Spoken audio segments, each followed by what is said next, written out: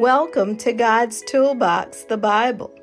Here we connect the dots between God's Word and your real life experiences, challenges, and successes. Join us as we all get closer to living out God's purposes and His abundant life designed just for us. God bless you.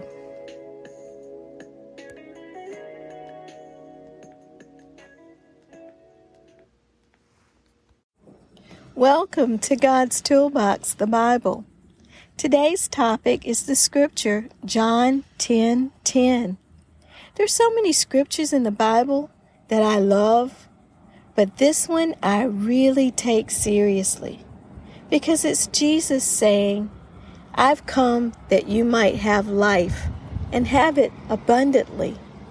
The abundant life, that's what He wants for us. And that's what we can have when we accept Jesus Christ as Lord.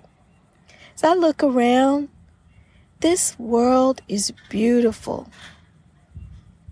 There's so many things to do, so many places to see, people to meet. And as I go about doing life, I see a lot of people enjoying themselves.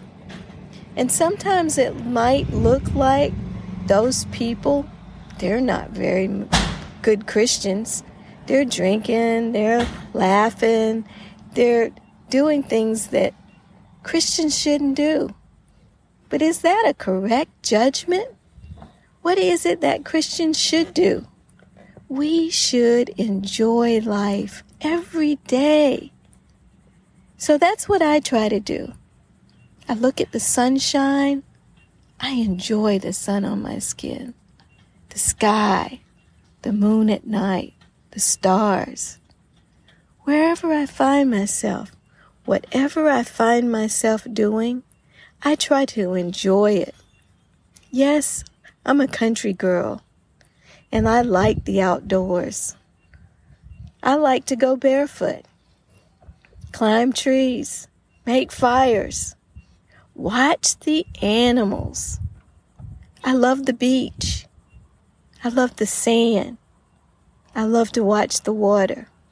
There's so many things that I like that aren't complicated. But for me, that's the abundant life. What about you?